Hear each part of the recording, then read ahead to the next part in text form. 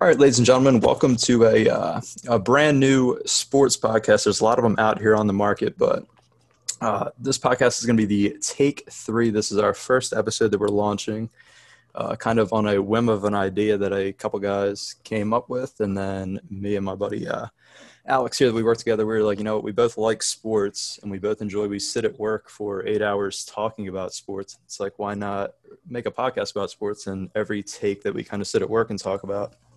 And make it a show, and kind of have fun with it. So that's the gist of it. We're going to cover NBA topics when we jump into the NFL season. We're both big NFL guys. We'll cover some NFL, definitely a lot of NFL, and then we'll fire in some PGA stuff, some MMA, some boxing when that's going, when the pay-per-views are coming up, when the big fights are coming up. We'll definitely cover that. But for the gist of it now, we're going to jump into some NBA. We got obviously big Bucks Nets game 5. I would call it the Kevin Durant game, if I'm being honest. That man Definitely. Yeah, that man really poured his heart out. So I'm gonna throw it to Alex, let him kind of unwind, give his initial thoughts on what he saw in this game 5. Oh yeah, man. First off, I'm excited to do this, excited to start this journey. Let's get it going. Now, the Milwaukee Bucks choked away a lead. I don't know if that's a proper term. One could argue choked, one could argue Kevin Durant took it away, because that was one of the greatest performances I've ever seen in the playoffs, let alone from Kevin Durant. That might be the best game of basketball he's ever played, especially considering he played 48 minutes. That's ridiculous. That's definitely fair. I guess you could say, in my eyes, I would say the Bucks kind of did choke it away. They were up 16 at half when you look at it. They were kind of running that smooth ball movement offense. They were working the basketball, getting guys open. And then, from what I saw in the second half, they go away from that. It was a lot of ISO balls, a lot of Drew Holiday, ISO in Middleton. And it was just weird. It's like they played two different styles. Yeah, it was like two different game plans. It's like, I don't know what Coach Bud was thinking coming out of the half. You're in control, keep running your style. James Harden was out there, but he was a shell of himself, really. He looked like a guy that hasn't played basketball in a week.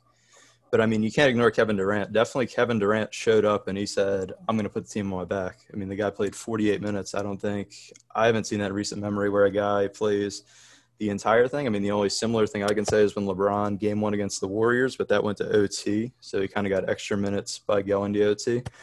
But, the ability to put up 49, 17, and 10 and play all that time, he showed that he wasn't going to let the team lose. He showed, I came to Brooklyn, and this is really my fingerprint moment. Like, this is my team. I think he showed he's the best player in the world today, and it's not close. The NBA has gotten close, and there's players, whether it be LeBron, still Luka on certain nights, where you can make arguments for others. But I think it's clearly got to be Kevin Durant. I think, especially if he finishes his title run and gets another Finals MVP, you got to say he's the best player in the world. Like, performances like that, you got your guys hurt. Harden, yeah, he plays 46 minutes, but like you said, he's a shell of himself. And like Kevin Durant just went and put it on his back. Like, I don't think I've seen a performance in the playoffs that good since the LeBron James game. That's exactly what I was thinking, his 50 points. And, KD was very close to 50 himself, 49, and get it done. Yeah, he was a little pissed when he missed that free throw. I think everybody that saw that game, he was pissed when he missed the first free throw at the end. He really wanted to hit that. It looked like he definitely knew. He definitely knew that the record books, there's something about hitting that 50-point game that the record books, they remember, right? It's not – 49 is not quite as memorable, even though it's a ridiculous performance. But, I'd have to agree with you on that. I think Kevin Durant kind of – he got lost in the sauce because he missed last year with the Achilles thing. But, now that he's back and he's in full force and with no Kyrie, he showed he's probably this KD is probably the best player on the planet right now. You can't really say Giannis. That guy, I don't know, he kind of played two halves. He kind of struggled, and then his free throw struggles is kind of the downfall, and then his jumper as well. Giannis had a good game. If you look at the box score, 34 points, 12 and 4, 14 and 22. Like, he had a good game, but like when it mattered most, like he fumbled it. Like, Middleton made a good play, gave it to him. Giannis could have had an easy dunk, and he turned it over. The ball just went through his hands. And when we're talking and splitting hairs for superstars, and he's supposed to be one of the best in the world to be able to win the game, he just can't turn it over there. That just can't happen. That's a mistake. That's just inexcusable. That's exactly, yeah. A two-time MVP cannot do that. It was also another interesting play down the stretch. I think there was two possessions where Drew Holiday blew past James Harden one possession, and it was such an easy bucket. You could tell James Harden, I mean, he moved well. He didn't really show any similar to like how AD was limping around. But you kind of can tell on his jumpers he doesn't quite have the legs underneath of him, and then Drew Holiday blew right past him. Then I think the very next possession settles for a three-pointer instead of just go attack the rim again. You just beat this guy in a possession before. Why are you settling for a jump shot? And if the defense collapses, you kick it out. Like there's guys around that they could have made plays. So they really, I mean, it kind of shows. Shout out Uncle Jeff as well. I think he hit 7 threes tonight. 7 of 8. That's what I'm saying. 27 points. Yeah, I mean, as we spoke of at work, it's somehow Jeff Green fires in 20 points. You never expect it, or you never really think why is Jeff Green in 2021 firing in 20 plus points? But it just happens. Yeah, made jokes about Jeff Green dropping 20 off the bench. No, he did a little better than that, 27. And then I made a joke thinking, oh, they're going to need 50 from KD tonight. And, well, he gets 49. So that's just greatness. Like, it was fun to watch. It really was. I was rooting for the Bucks. And it's going to be interesting to see how they respond in Game 6. I feel like the Bucks bounce back and take Game 6 because it is in Milwaukee. But then the question becomes, can they win one on the road, which they haven't been able to yet? And I don't know, honestly. I'm not sure. It did take a great performance from KD. Can he repeat that? I mean, I think he can, honestly. But we'll see. It's going to be interesting to watch. He varies a kind. That's what I was going to say. Do you think the Nets can the Nets go on the road and close this, or is this bound to come back to Brooklyn? Are we going to be back in Brooklyn for a Game 7 where maybe we see another legendary KD performance? As it looks, Kyrie's not coming back for the rest of the series, so we're going to have a labored Harden, or maybe if Harden gets better. I mean, we've seen it with kind of Chris Paul. Can Harden, get the legs underneath him, get some. I call these like cardio games when these guys just kind of play minutes but don't put up much. I mean, he was still creating. But can the Nets muster up enough to close out a game on the road, or are we bound to come back to Brooklyn? I think we're bound to come back to Brooklyn. I really do. But, like, if they close it out, I wouldn't be surprised. And that's what I was going to bring that up, too, because we saw if Harden can get better and just move and maybe get his legs underneath him, because we did see Chris Paul. But, like, not having your legs is hard. You can't get those jump shots off like you need to if you don't have your legs. And Kevin Durant, like, 48 minutes is a lot of basketball, man. He's going to be icing up. So it's like, does he have enough in the tank? I would guess that he does, but we'll see. Yeah, I'm with you. I mean, if I was going to bet the game, I would lean Bucks, just because it seems like guys like Jeff Green aren't going to go on the road and score 27 again, right? They're role players usually. They show out at home. So I would agree. I mean, then it's a best of one going home where it's really, I mean, it's another tough one. You could argue if the Bucks don't fumble the bag, they still win. I mean, KD was good, but they still probably should have won if they don't completely fumble it. So agreed. I went in tonight thinking they're going to like close the series out in 6. They probably should have won, even though KD was great. But to the Jeff Green point, I mean, 7 of 8 from 3, but like Joe Harris was 1 of 7. He didn't play well. Like you expect a way better shooting performance from him. So exactly. So I mean, looking at that, we're going to have Game 6 in a day. Yeah, they get one day off. I think they're running Game 6 Thursday, I would assume. Yeah, so Thursday. It's a travel day, and as you said, KD played 48 minutes, so it's a tall task to go on the road and kind of close this thing out. So I think we both agree on we expect the series to come back to Brooklyn, and then it's really going to be, I'd say, one for the ages when you get a Game 7 with these guys going head-to-head. It's a series that when you looked at the first 2 games, you thought, it's done. There's no shot. This is the best series on paper, and now it's weird. It's turning into what we wanted. A grudge match till the end. Exactly. Really excited heading into the series after Game 2. I honestly thought like a healthy Brooklyn team, I think, probably sweeps this Bucks team. And this Bucks is a very good basketball team, but Brooklyn's got that talent. But here we are. We're getting the series that I thought we were going to get, and I'm excited for it. I hope we get Game 7 just as a basketball fan, because I want to see Giannis and KD, 2 superstars, MVPs, go at it for Game 7. That's fun. That's good analysis. I mean, now we can just straight segue into change there. It had been let me mute solid. this. Sorry about that. Let's straight jump into another team that kind of fumbled the bag. Although this was a night ago, we watched the Sixers start out slow, but they really took control of the game in Atlanta in Game 5. I mean, I was running around the workplace saying it's over in 5. We'll be home Wednesday night to close out the series. This series is done. The Atlanta Hawks, they don't have anything. And then the Hawks kind of did what they do. They're a gritty team. I really kind of respect them by how gritty they are. Nate McMillan has those guys fight till the end, no matter what the score is.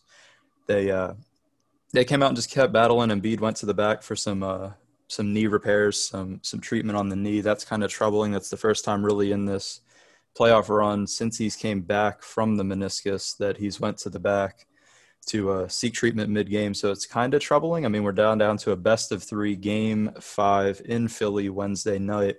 I expect the Sixers to hold court. But, yeah, how do you feel?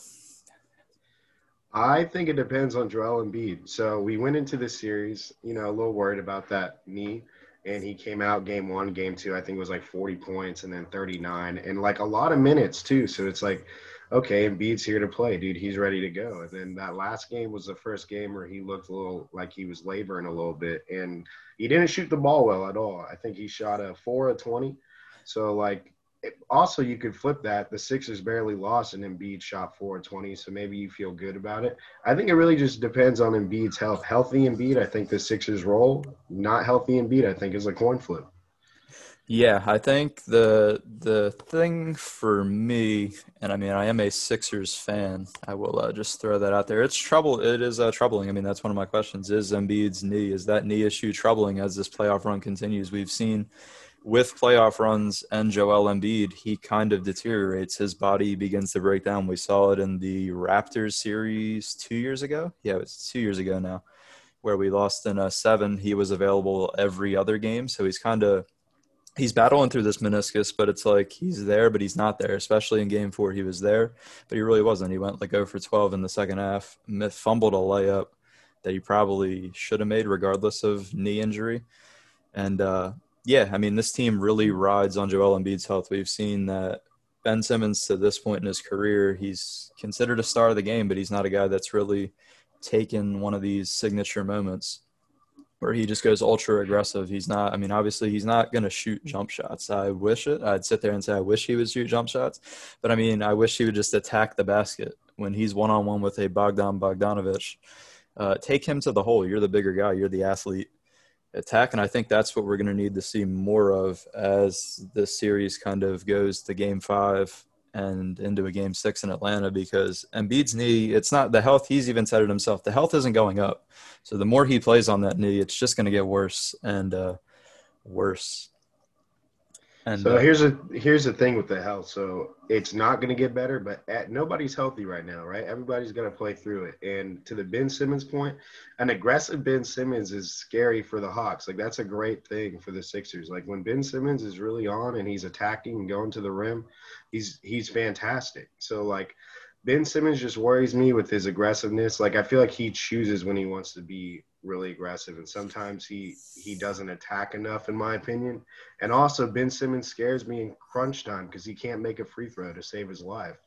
he cannot make free throws. Yeah, that is. I mean, an aggressive Ben Simmons, even if he's not scoring, it forces defenses to rotate, and he can create for a guy like Furkan Korkmaz around him, a Seth Curry, a Tobias Harris, guys that can spot up around him if he's just attacking the hoop. And I mean, another injury, I mean, the Hawks, I didn't really see it at the time, but Trae Young's shoulder, I haven't really heard anything, so I'd assume he's good. But I mean, he was receiving treatment mid-game. You could see him on the bench.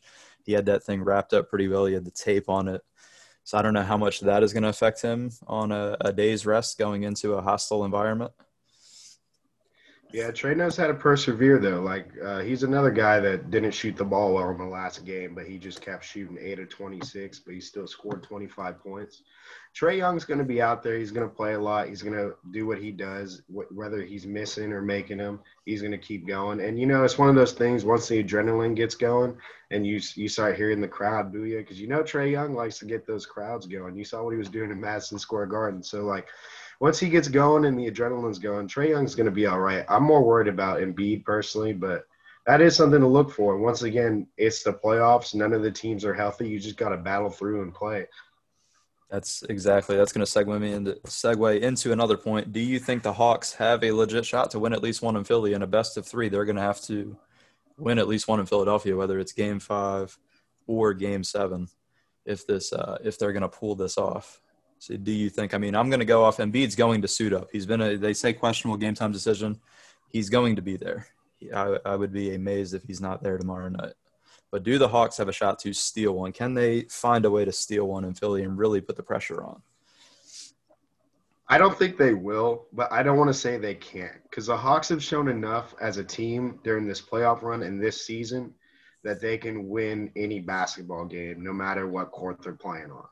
And obviously it's up to Embiid's health, but like ignoring that factor, you never know. Atlanta made, I think, like 14 threes the first game, like 15 maybe, like a ridiculous number. So like they have the shooters to get hot. So like I don't think it will happen, but I'm not willing to discredit Atlanta and say it's not doable because they certainly have the ability to get it done.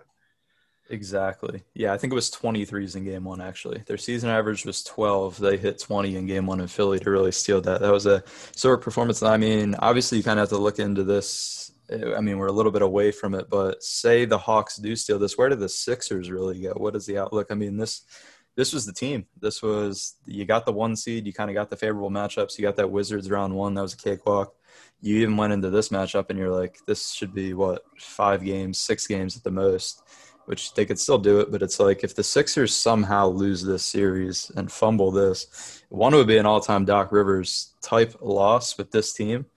And, where do they go? I mean, it's going to be kind of rough to run that Ben Simmons and Embiid duo right back again, coming off a loss. I mean, I would assume they do that, but it starts to like bring tension in if this team continually underperforms with that duo running the show. Yeah, that's definitely an interesting hypothetical because like if they blow this series to the young Atlanta Hawks team, that's a really tough position to be in, and not a good look for Doc Rivers with his Clippers blown lead and his Orlando Magic blown lead back in the day, and then his two Clipper blown leads actually, the Kawhi team and the CP3 team. But anyway, like that's a weird position to be in. Do you run them back? They didn't trust the process and tank all those years for second round appearances.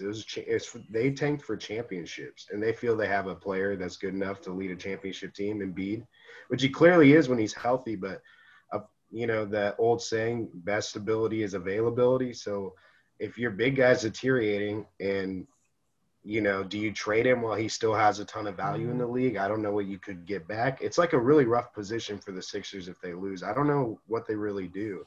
Yeah, it's a very weird spot for a team they're cap strapped. I mean, they have and Joel Embiid just hit with the All NBA. He's now eligible for I think it's a $191 million max that could kick in 23, 24. So it's like if they somehow blow this, they really have to sit down and think, as you said, do they move off as much as Philadelphia would really hate it? Do you move off the guy that continually deteriorates and only plays 55 games a season and really surround a guy like Ben Simmons with shooters? But then you'd have to put a lot of faith in Ben Simmons that he's going to come out aggressive each game, because that's what it relies on. I mean, that's the end of the day thing for me. If you're going to surround Ben Simmons with a team, he has to be aggressive, because that's the only way that train moves. If he's not going to be aggressive and just let Tobias Harris take the forefront, then I don't know if that's a model you want to build around. And then you're really in a dangerous path, because then you're eventually rebuilding in 3 years. So there's a lot on the line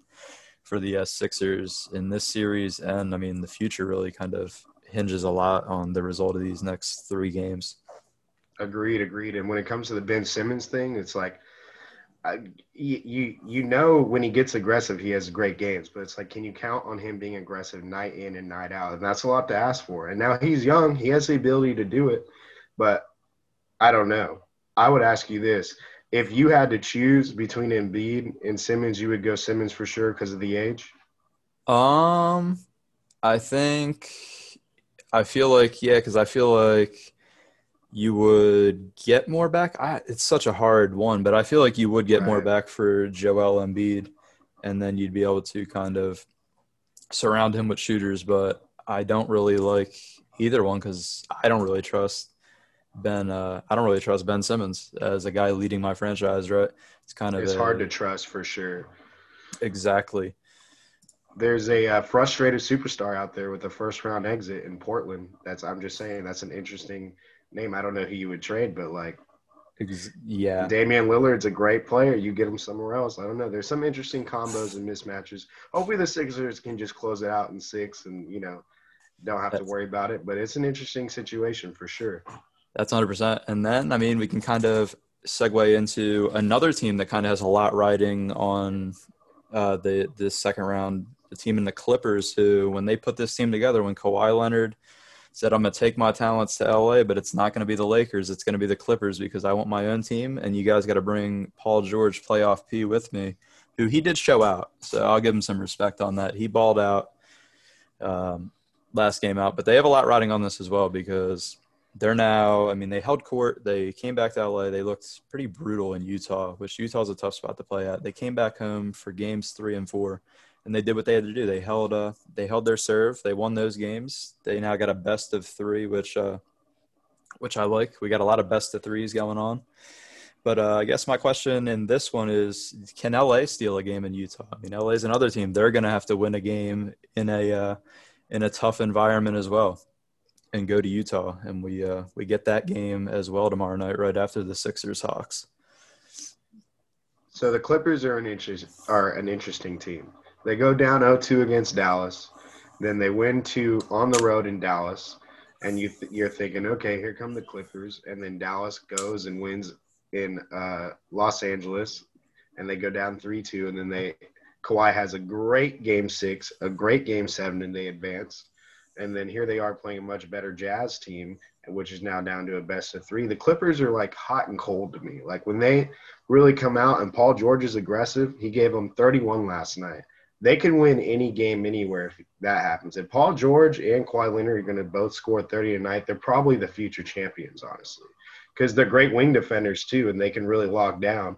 So I think they can steal one in Utah. I'm personally rooting for the Jazz, and I like the Jazz better. And I'm a big Donovan Mitchell fan. I think he's that guy. I think he has it. So, and the Jazz have an interesting ace. So if they can get Mike Conley on the floor and playing well, all of a sudden they have their really good guard back. So that's something they haven't had throughout the series so far. So that could be a really big X factor, getting Mike Conley on the court again.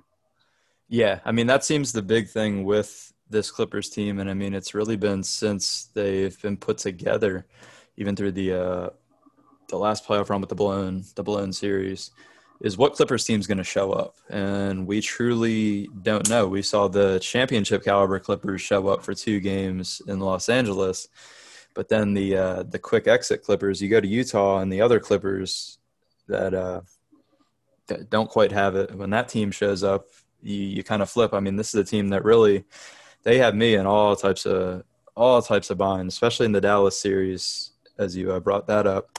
I mean, I said when they were able to get those games in Dallas, I was like, the Clippers, I mean, they're going to win 4 straight. Like, they're right back. They figured it out.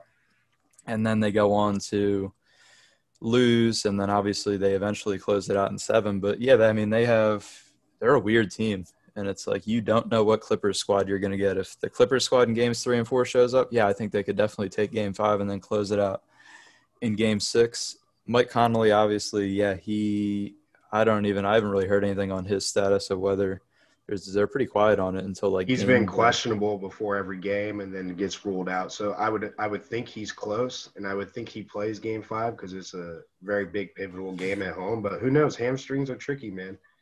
Exactly. I mean, yeah, that's what it is. I mean, he could show up on the floor and he could it could go 5 minutes and he's done again, or he could kind of be, I mean, I kind of expect him to be a similar performance to what we saw to James Harden. Is he's going to be there, but he's going to look like a guy who hasn't played in a week and a half. What, 2 weeks did he play in the first round series? I want to say, Yeah, I think so.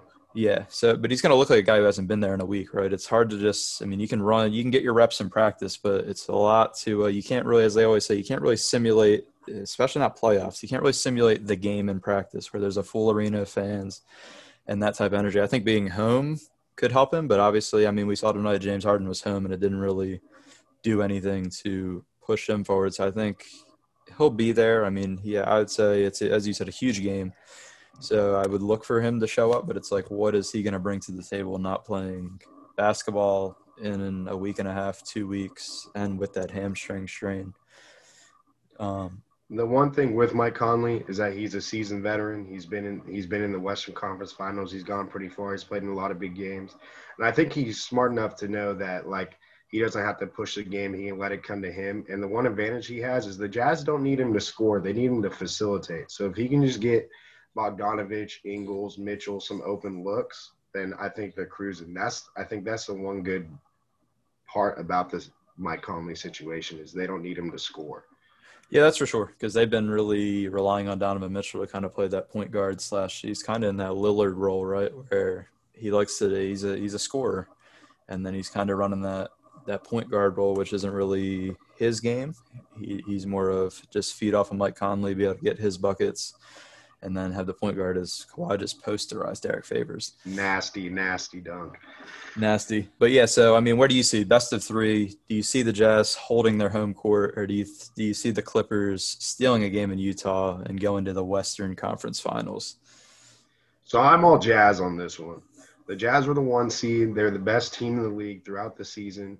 They shoot lights out. And going back home to Utah, I think they win. And it wouldn't surprise me if they close out the series in 6 in LA, to be honest, especially if they got Mike Conley back. So I'm all Jazz. I have the Jazz winning the West. I have them going to the finals. So I gotta pull and root for them. And Donovan Mitchell, man, he's been really fun, really impressive to watch. So I think he's going to go out and drop another 35 to 45, and the Jazz are going to take Game 5. Yeah, I mean that's fair. We hear it. We got Jazz super fan. I'm kind of.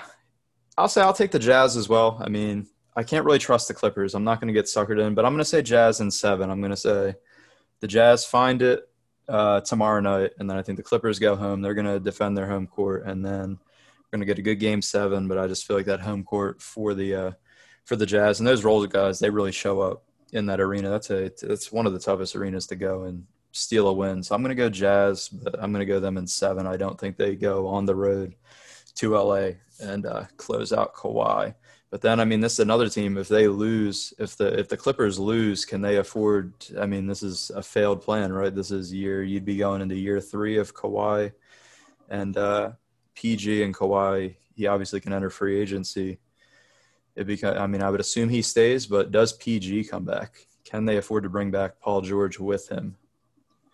I don't know where they go. I mean, let's assume they lose here. I don't know where they go. Like, I mean, I don't think they want to rebuild considering they traded so much for Paul George. They got rid of their young talent and Shai Gilgeous-Alexander, who's been great, and he's up and coming. They don't have him anymore, so it's like they don't have all those draft picks either. I don't know how they even rebuild. I feel like if they choose to rebuild, that's going to be a really long process. And the Clippers are sick of being the Clippers, you know?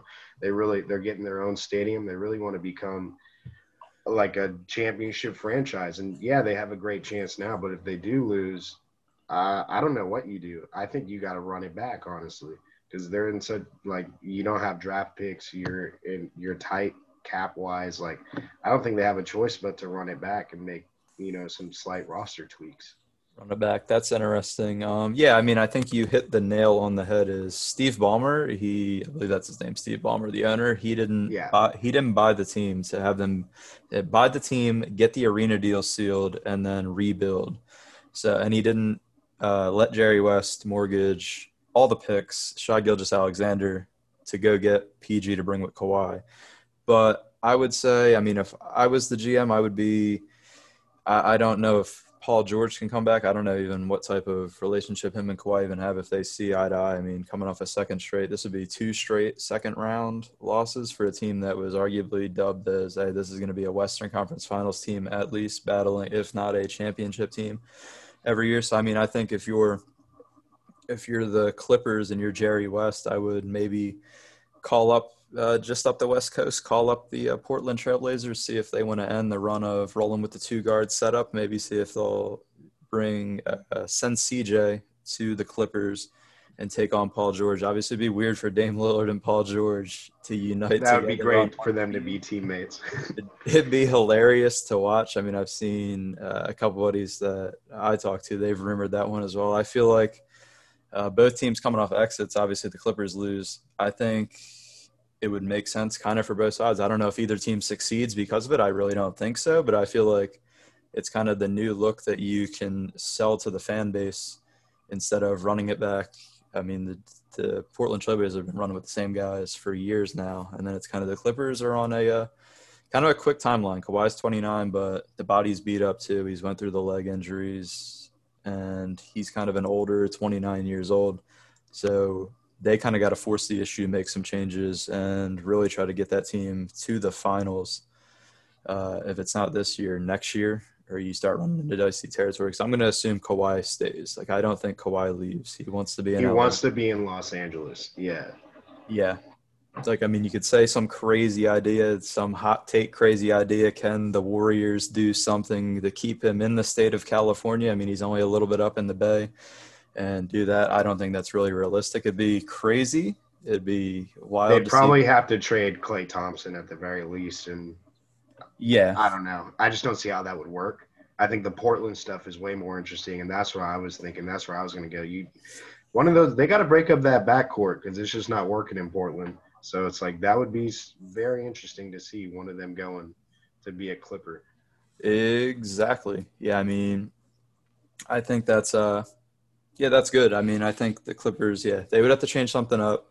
And so you got Clippers in 6, or not Clippers in 6, sorry. You have Jazz in 6. I got Jazz in 7. And I mean, now we can just jump into, I guess, some quick NFL stuff. It's kind of off season, so we're kind of trying to keep the NFL stuff as minimal because there's really not that much to go over. But you got Jamal Adams holding out of Seahawks minicamp. It's kind of weird since I think when he got traded there, he's like, I'm fine with playing under the I believe they tagged him or something like that. They tagged him, and he seemed like he was going to be fine, right? Change of scenery. He just wanted to be out of New York. He didn't want to deal with New York. He didn't like Adam Gase. He just wanted to be gone from there. He gets his change of scenery, and now he's back doing the same old. He's holding out. I think they excused him, though, but I think that's just a cover-up, if I'm being honest. Feels like a cover-up. But what do you think on that? Yeah, the Adams situation is interesting. It feels like a cover-up to me as well. But I don't think he's going to play one season in Seattle and then go somewhere else. What I do think might happen, which I was reading, because, the Russell Wilson news came out in the offseason. He was saying apparently that he wanted to be traded. And then when they came back for camp and stuff, but he said, I never wanted to be traded. I'm happy to be a Seahawk. Russell, go Hawks, baby, right? So there is rumors about maybe him playing out the season this year, and then maybe the Seahawks breaking it up and get some trades. So if the Seahawks season doesn't go well, I could see. First off, I think Adams is suiting up for Seattle this year. But if the season doesn't go well, I could see them getting rid of Adams, trading Wilson, maybe even Bobby Wagner, and just going full rebuild mode. Especially in that NFC West, that division is really tough with the Rams, Cardinals, and Niners. Yeah, I mean it's definitely worrying because you go out there, it's kind of you go out to Seattle, it's a more stable organization, right? Like you got what you wanted. You wanted stability, Pete Carroll, Russell Wilson. You wanted guys to be around that have a winning mentality, and then he's there doing the same thing. I agree with you. I mean, I think he suits up. I think it's just all nonsense. I don't know if I would pay him. I mean, he's kind of just a box safety in my eyes. I don't know if he really does much. Feels like a linebacker at times, honestly. That's what I'm saying. He's like a box guy. He's weird. It's like, I don't know, but he makes some interceptions and he likes to brag about them. I've seen him brag about them on Twitter. He's like, I'm a coverage guy. I'm a coverage guy. Stop calling me a box linebacker, not a safety, all that. But, I mean, I think he suits up. And then, I mean, we jump into one more NFL topic. Aaron Rodgers, does he suit up for the Packers this year? Fired out, or I can fire out mine. I mean, I don't think he does personally. I think unless there's big changes made and Green Bay's front office seems kind of stuck in their ways, they don't do free agents much. They don't change much. They say we build through the draft, which means picking silly first round picks like Jordan Love, which was not the best decision when you have an MVP quarterback. But I don't think he does. Aaron Rodgers is an interesting guy. He's California cool. You know, he's from California. He's very comfortable with his life. He's got a Super Bowl win already. And, you know, he really enjoyed hosting Jeopardy. And, like, I truly believe that he's a guy that would be okay not suiting up, like sitting and missing football. I think he would be okay with that. Yeah, I mean, he does have the Jeopardy gig. I mean, there's always that on the table, and he could also go to more horse races. So you got that. I mean, I think they ultimately end the stalemate. It feels like it's just a game of chess. It feels like the second he's just waiting. He's saying, Green Bay, just offer the bag, just do the extension, stop sending out all the stuff in the media. He did a press conference today for the golf match with Bryson, Phil, and Tom Brady, where he had a shirt that said, "I'm offended." So it's like it feels like we're seeing Aaron Rodgers, his personality kind of come out. He's always been like kind of that quiet guy, just play football. But now you see him in these later years, he's kind of showing more personality and showing more of, yeah, he's that weird California guy that you didn't really see through the beginning of his career and up until these past couple of years. But I ultimately think that the stalemate gets done. Green Bay will, I feel like they'll eventually offer the bag just because it makes too much sense. And he doesn't want to go out and sit there and watch Tom Brady run the NFC again while he could be out there. And arguably, I mean, that team he should be able to get those guys back, at least in contention after a disappointing loss. I don't think he wants to sit there and watch Tom Brady go for a ring. What is it, 7 or 8? 8? 8, I think. Yeah, And the number Tom 8. Brady point's a good point because I think that really does factor in. Even with Russell Wilson, when he's had to run for his life, his whole career, he sees Tom Brady and like the Tampa Bay Buccaneers are actually listening to him when it comes to like draft picks, players he wants, receivers to bring in. Like I think the other star quarterbacks see that and they're jealous, you know. And I would be too. Tom Brady's Tom Brady, 7 rings for a reason. And if I'm Green Bay, I give Aaron Rodgers whatever he wants. He's still the MVP. Tom Brady's showing you can play well into your 40s. I mean, that might be an outlier, but Aaron Rodgers is also an outlier. So I would give Aaron Rodgers the bag as well. If I'm Green Bay, Aaron, what do you want? We need you because if Aaron's not playing, they're not winning at all. Yeah, pretty much. I mean, he was pretty damn good last year, obviously. He won the MVP. They got to get it done or they're pretty much irrelevant. I don't care what they say about Jordan Love. Jordan Love, he's ready for week 1. I'll be ready if Aaron Rodgers doesn't show up. You guys aren't going to be a good football team if Aaron Rodgers doesn't show up. And you can have fun sitting back and watching Tom Brady. That is an interesting point, though. You watch all these other quarterbacks kind of watch Tom Brady get catered to. And especially, I mean, Bill Belichick didn't really do it, obviously, and that led to their breakup. They were successful even while he didn't do it. But when he went to Tampa, they kind of started bringing in Tom's guys and all this. And I mean, the only other team in my eyes that I remember or that I know that's doing that is Patrick Mahomes and the Chiefs, right? He got beat up. He got The smoked. two Super Bowl teams. Yeah, he got beat up. The O-line was bad, and what do? They go out and I don't know. They somehow created money to they turned the salary cap off and signed some more O-linemen. Some crazy deals when you look at They did this. a pretty incredible job rebuilding that O line so fast. Like Oh, it was one hell of a job building that O-line back up. But yeah, I mean, I think Aaron Rodgers is a little bit jealous that the Packers are leaving him in the dark, but I think they get stalemate done. And just one more quarterback. I mean, another quarterback. Obviously, this guy has some other issues, some illegal issues. Who I don't even know if he'll play football this year. We got Deshaun Watson. Obviously, he requested out. He wanted out of Houston. And does he get moved? Does anybody take a shot? Even if it's, I mean, his value, it's probably fairly lower than it would be if he suits up and plays football games. I mean, if you trade for Deshaun Watson going through legal issues and you're willing to say, hey, he'll miss a year, but we'll get him back next year, he's still young enough. He's still a guy that's going to be your franchise quarterback. So if you're a team like Denver who has that defense with Von Miller, Bradley Chubb, and those guys, and you got those young weapons, are you willing to kind of mortgage this? The QB class this year is not very good with just Sam Howell leading the charge from North Carolina. So it's not like there's that guy. There's not that Trevor Lawrence. There's not Justin Fields. There's not Trey Lance. But does Deshaun Watson get sent anywhere? I think he eventually does. Houston's front office is not good. If Houston, I do believe Houston's stubborn enough to just keep him and lose games. Like I do think they're willing to do that, but he should be dealt. And Denver would be a great spot. And if I'm Denver, I'll give whatever you want for him, even if I lose a full year, because Denver's in a division with the Kansas City Chiefs and Patrick Mahomes. And Patrick Mahomes is a young stud, and they have to play him for at least the next 10 years, probably. barring injury and everything goes correctly.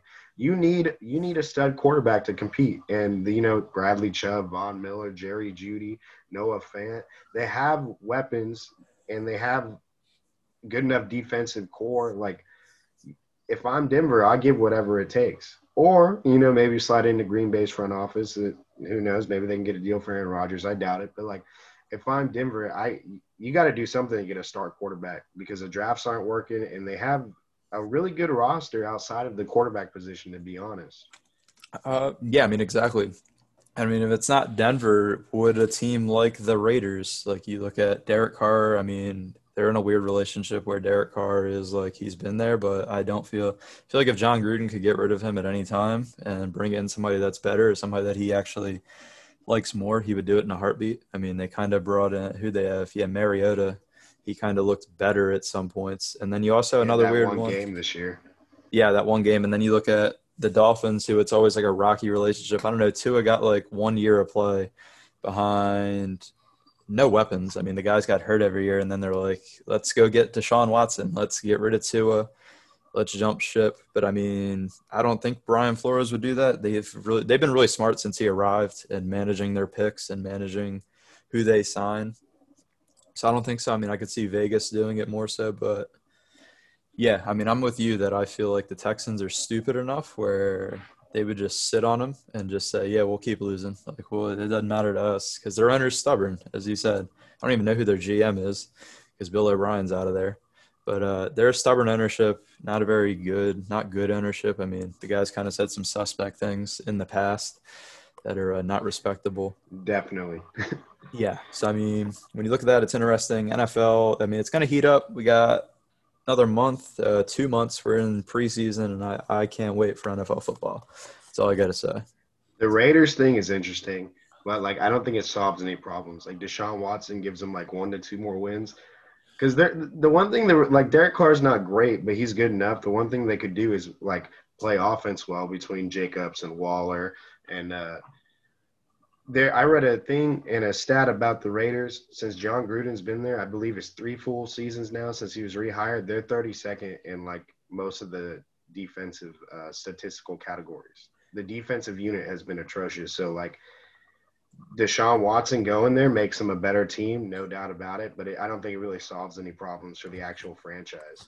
Yeah, 100%. I mean, when you look at, I think they had the fourth pick a couple of years ago, and they picked Cleveland Farrell, and it was like, I don't think he's panned out at all. I think Max Crosby has been decent on the front. He's been better than the fourth overall pick. And then, I mean, they have good secondary players. I love Abrams, but he's kind of boneheaded. He costed them a game last year doing bonehead things. So, yeah, I mean, they're weird, but it's like you sign John Gruden to $100 million contract, and it's like when you do that, when the coach gets a 10-year, $100 million contract, and you're kind of getting the year 4 of that, it's like you kind of got to do something. You got to at least find a way to make the playoffs. They haven't made the playoffs in his tenure. They Yeah, haven't even had a winning season. yeah, that's So what I'm like saying. So it's figure out like, how to have a winning season this year, honestly, because year 4 going in as a head coach, like year 4, I feel like that's make or break. They got to figure some things out defensively this year. yeah, and I mean, you're not gonna be playing in an empty stadium anymore. So the fans are they're gonna be raining down booze. I mean, I'm assuming fans out there in Vegas are dying to get to that stadium. It looks like a great stadium. I saw a thing where they were turning the end zone into like a nightclub, and it's in Vegas, so not a nightclub, but a club with like a DJ and stuff. So like it's in Vegas. The fans will be enjoying themselves.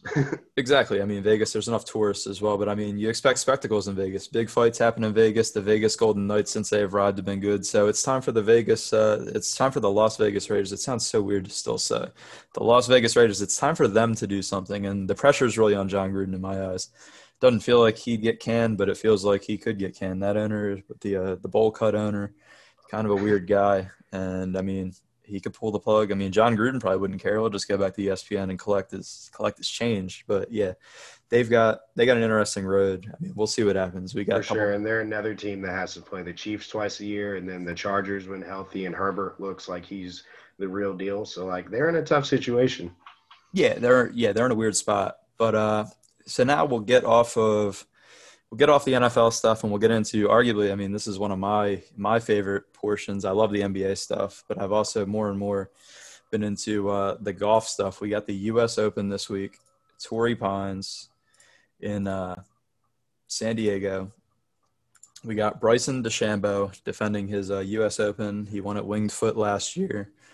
And I'm hyped for this. But, I mean, I don't have the models to go super in-depth stat-wise. But, I mean, guys that I like going into this event, I love John Rahm. He seems to always show up on tough courses with difficult conditions. I mean, when you look at Torrey Pines the last time, 2008, when Tiger had that miraculous U.S. Open victory in that playoff on one leg, he won it 1 under for the entire event. So it pretty much shows Torrey Pines is going to be tough. And Winged Foot was tough. In the U.S. Open, generally, it's always a difficult setup. You got fast greens, thick rough. The course is usually long. I think Torrey Pines can play up to 7,800 yards. So it's interesting. In John Rahm, I mean, the last time we saw him before he had to withdraw due to COVID, he was up 6 shots at the Memorial, and he was coasting to his $1.5 million prize purse. And then the COVID thing happened, but he got out there earlier than expected. I think if he didn't pass two tests, he was going to show up tomorrow morning. So he's going to show up Wednesday morning. But he passed the 2 tests, 2 negatives. So he's been on site, I think, since Monday or Tuesday. So I like him a lot. I definitely like Brooks Koepka. I mean, Brooksy always shows out for the majors. He seems like a guy that's always game when it comes to major championship golf. You saw him miss the cut last week. I mean, his putter's been troublesome. He kind of sucked with the putter at Kiowa in the PGA when he was at Phil. Some brutal putting, but, I mean, it's a major, and it's Brooks Koepka. So he's always going to dial up something. Another hometown guy, Xander Schauffele. I think his worst finish, he's been in the U.S. Open, I think, 6 times. Worst finish is a tied 4-6. So it seems like Xander always finds a way at these, especially at the Masters. He does this at the Masters as well, where he just shows out. He finds a way to put himself at least in the top 10 of the leaderboards and give himself a shot on Sunday. Whether he actually wins it or not, who knows? He finished second here in February at the I think it was the Farmers Insurance Open. Probably a little different layout. I mean, I don't think the rough's going to be – it's not exactly the U.S. Open layout for the course. There's obviously no spectators as well, so it's going to be different when the spectators are back in the on the course. You want to chime in? So I'm pretty new to golf. This is like my second year really following it, and I'm just kind of learning as I go with golf. Facts. But I've really enjoyed the journey, and I'm looking forward to the U.S. Open. As far as guys I would pick, we're in a golf pool, and it's elimination, and I'm just kind of looking towards the big names, Morikawa, Schauffele, and then I'm just looking for a good tournament. I'm interested to see DeChambeau. He's not in the featured group, which is funny to me, but I'm interested to see him defend, to see how well he can do. I think if he really wants to show the PGA and get his way, win it again, go back to back. I think the last guy to go back to back was Brooks, right, in 17 and 18. Yeah, Brooks did it. Yeah, Brooks did it in 17 and 18, and I think before that it was like 1988, 1989, Curtis Strange. So it's a tall task, we should say. It's not something you just roll up and win U.S. Opens like they're. You know how much DeChambeau likes Brooks. I'm sure he would like to be able to say he did it as well. Exactly.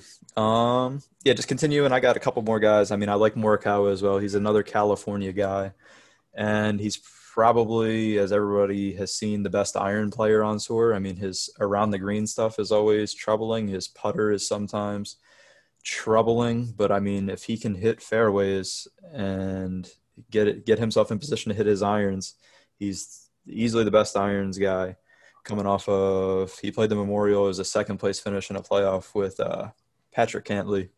So, I mean, Colin's always game. We saw with the TPC Hardin Park, his PGA championship. So I definitely like him. And then weirdly enough, I mean, he's not really getting talked about, but he's expensive in DFS. It's Jordan Spieth. He's like 10,900, which is like second highest. I think the highest is Rahm at 11.2, and Spieth is 10.9. And it's like one of these, nobody's really talking about Jordan Spieth because he kind of didn't show out at the PGA. And then he had a top 2 at the Charles Schwab, but it's like these weird ones where nobody talks about Spieth. He kind of performs well on these tougher layouts.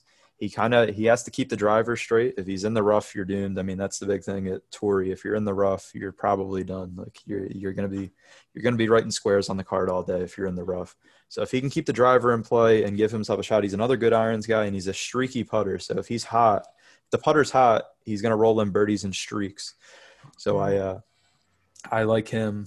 And then just going on guys that I don't like this week, I don't like Justin Thomas at all. It's weird. Justin Thomas feels like a guy that you should like, top player in the world, number 2 guy in the world. I just don't like where his game's at. I don't like his driving ability. His second shot ability is ridiculous, but at a course like this in the U.S. Open, if you can't hit the fairways, your second shot's essentially useless. And his putter's been worrisome. I mean, the putter hasn't been there. So it's kind of, he's not in a spot. I actually don't like Bryson. I don't think he's going to come out and be able to just overpower and bomb all over Torrey Pines. I don't like Bryson. I would be kind of pushing off on a course where you could argue, hey, if you can hit the ball furthest down there. He showed at Winged Foot. I mean, he could definitely say screw you to me and a lot of other people that are counting him out. Because at Winged Foot, when the rough was bad and everybody said don't land in the rough there, he was hacking it out and finding ways to score and just grind the course out. But, I mean, as of recent, I'm not on the Brooks train. And then I don't like Rory either. Rory's up there. Let me go grab his total odds. But I think he's like he fell back quite a bit, dude. He was like I think he was 15-1. He was pretty high. He fell back to plus 2,100 to win it all. But I'm not on the Rory train. He got one lucky W at the Wells Fargo. Or it might have been the Valspar. But I'm not on the Rory train this week. I just don't think his game is trustworthy enough. People really got on him at the PGA because he was the guy that last won at Kiowa, and we saw kind of where that turned out. I don't think Rory can really put it together. And then just a couple sneaky guys. Tyrell Hatton, he showed this week top 2 at Congaree. He snuck around. He didn't really hit great shots, but he found ways. I think at one point he had like 2 eagles on his car. He finished a round where he had no birdies. I think he was in the 60s with no birdies, where he had multiple eagles, and it was ridiculous. So he found a way to kind of work his way around the golf course, and he kind of thrives in these tougher setups as well, and he seems to be finding his game. Patrick Cantley as well, just won at the Memorial. So if he can continue that success, he's another California guy returning to his home state. I think he was also – no, that was at Pebble, so that doesn't count. But he seems like a guy – these California guys, they seem to have the edge. When you look at the Genesis with Max Home earlier in the year, they find a way to get it done. And then just one last guy. It's not really he's not really sneaky, but Dustin Johnson, he kind of found his driver and found his game a little bit over the past weekend. He fell apart with a 3-putt. That was bad. But I think he's going to be there. I mean, he's kind of found his game a little bit. And I feel like Dustin Johnson can definitely win a U.S. Open. But that's all for the real golf portion. I mean, I'm excited for the tournament. It's definitely going to be a great one. I think it's going to be a lower scoring tournament. You're not going to see one of those crazy high scoring events where guys really light up the scoreboard, but it's going to be more of that grinding style of golf that really puts the pressure on the players. And now to jump into just a final segment that we're going to kind of make part of our thing here, our show here, we're going to do at the end, either at the end or the beginning, at least at one point in each episode, we're going to do 3 bold takes for the week. So since I just talked my head off about the golf, I'll let you jump in and fire out your 3 bold takes for this week in sports. All right. And I got one more comment for the golf thing, just for the DFS players. If you're playing DraftKings, he made a good point about Jordan Spieth kind of not being talked about, and he's expensive. That if you're trying to win a GPP or like a tournament like that, which is a guaranteed prize pool, you need to differentiate yourself and get lower owned stars. So Jordan Spieth is a guy I would love to play because he's not being talked about. He's overpriced, so he's expensive, which probably means the ownership's lower. So I'm just a little nugget there for the DFS guys. If you a little DFS strategy, you want to get the lower owned guy. And if, Spieth gets hot, then you're going to jump most of the field. But now – For sure. I'm not a DFS wizard at all when it comes to golf, but I mean, my only theory with that when I did one of my lines was if you're going to spend in that range, why not spend the 200, 300 more for the overall better golfer in John Rahm? But that's all I got on that. I mean, I'm no DFS wizard when it comes to Which I golf. think is the smarter strategy. So if you're playing and you just want to cash, spend the extra for ROM. But if you're going for the big win, most people are going to spend the extra for ROM, so you can really differentiate yourself by taking speed. Exactly. But for the three bold takes, I'm just going to go out on a limb for all three to stick with the golf. I'm going to say why not and say that DeChambeau repeats and gets it done. It's a long shot for sure, but they're bold takes for a reason. So my first one is DeChambeau gets it done, and then my other two is something I alluded to earlier. I think not only two, the Jazz make the finals, but three, that the Clippers don't win another basketball game. There we go. He says it. He says, Jazz make the finals, Clippers don't win another. He continues on. So that I like that. That's bold. I mean, mine is also, it's funny that you said the Bryson thing because one of mine is I don't think Bryson contends. I don't think he's in contention at all at this US Open. It's hilarious that you wrote that he's going to repeat. And then I write maybe 2 hours ago when I was kind of going through and saying, yeah, how bold can I get here? And I went, yeah, Bryson DeChambeau does not contend this week at the US Open. And then it's funny you said the Jazz thing as well, because my other one is that Chris Paul takes the Suns to the finals, regardless of who they play in the Western Conference Finals. I like CP3. He's only getting healthier. It's weird. The shoulder was bad, and that he looked about toast in the Lakers series. And now the shoulder looks good. I mean, the guy scored 37 in the closeout game. He seems like I just like that unit. I like that group. I like CP3 leading that group at Booker, leading Ayton. I love Bridges, Cameron Payne off the bench, Cam Johnson. Saric kind of worries me. Their backup big, obviously, is kind of concerning. But, yeah, I'm going to go with CP3. He gets to the finals. Hopefully the body holds up, as we've seen in the past, that even not the shoulder but the hamstrings and stuff. But I'm gonna say CP3 gets the Suns to the finals. And then my other one, it's kind of super bold and it's kind of outside of the Nets big three does not win a ring together. As Ooh. as I just don't know about them guys. I mean, you have two of them, right? You have Kevin Durant's obviously showing out. He's older. Kyrie, but they both had major knee injuries. Or no, Achilles, they both had major injuries. My bad. So those guys are coming off of injuries. And as you see again, Kyrie's hurt in this run, a freaky injury. And then James Harden's kind of banged up. And their big man situation isn't ideal. So I'm going to go, that's super bold because obviously those guys, I mean, if they're scoring in all cylinders, they can go off. But can I trust all those guys to be there when it counts and when we get down to the nitty gritty? So that's my bold one. I don't think the Nets, with this big three, this group of guys, I don't think they get it done together. I like that Nets one. That's bold. I'm rooting for that to be true, but like they're just so talented. And then for the Chris Paul one, the Suns, like I said, I'm all Jazz, but the Suns scare me. They're resting on a sweep. It'll be fun.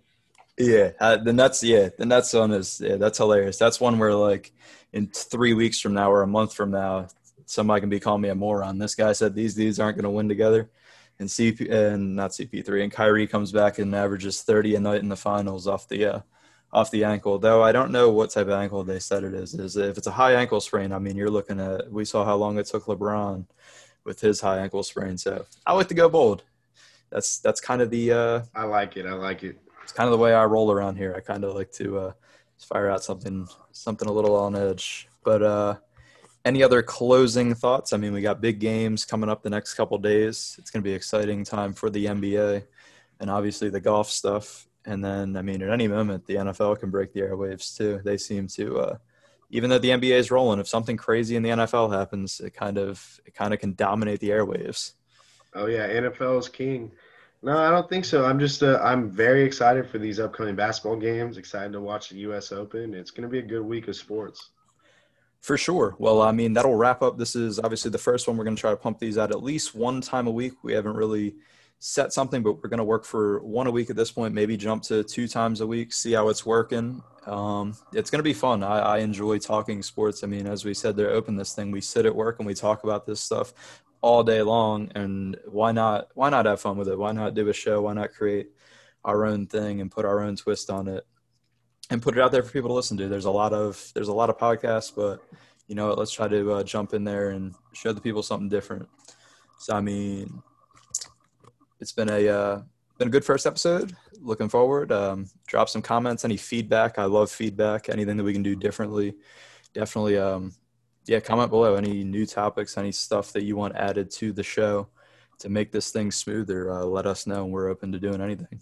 But for take 3, y'all have a good one.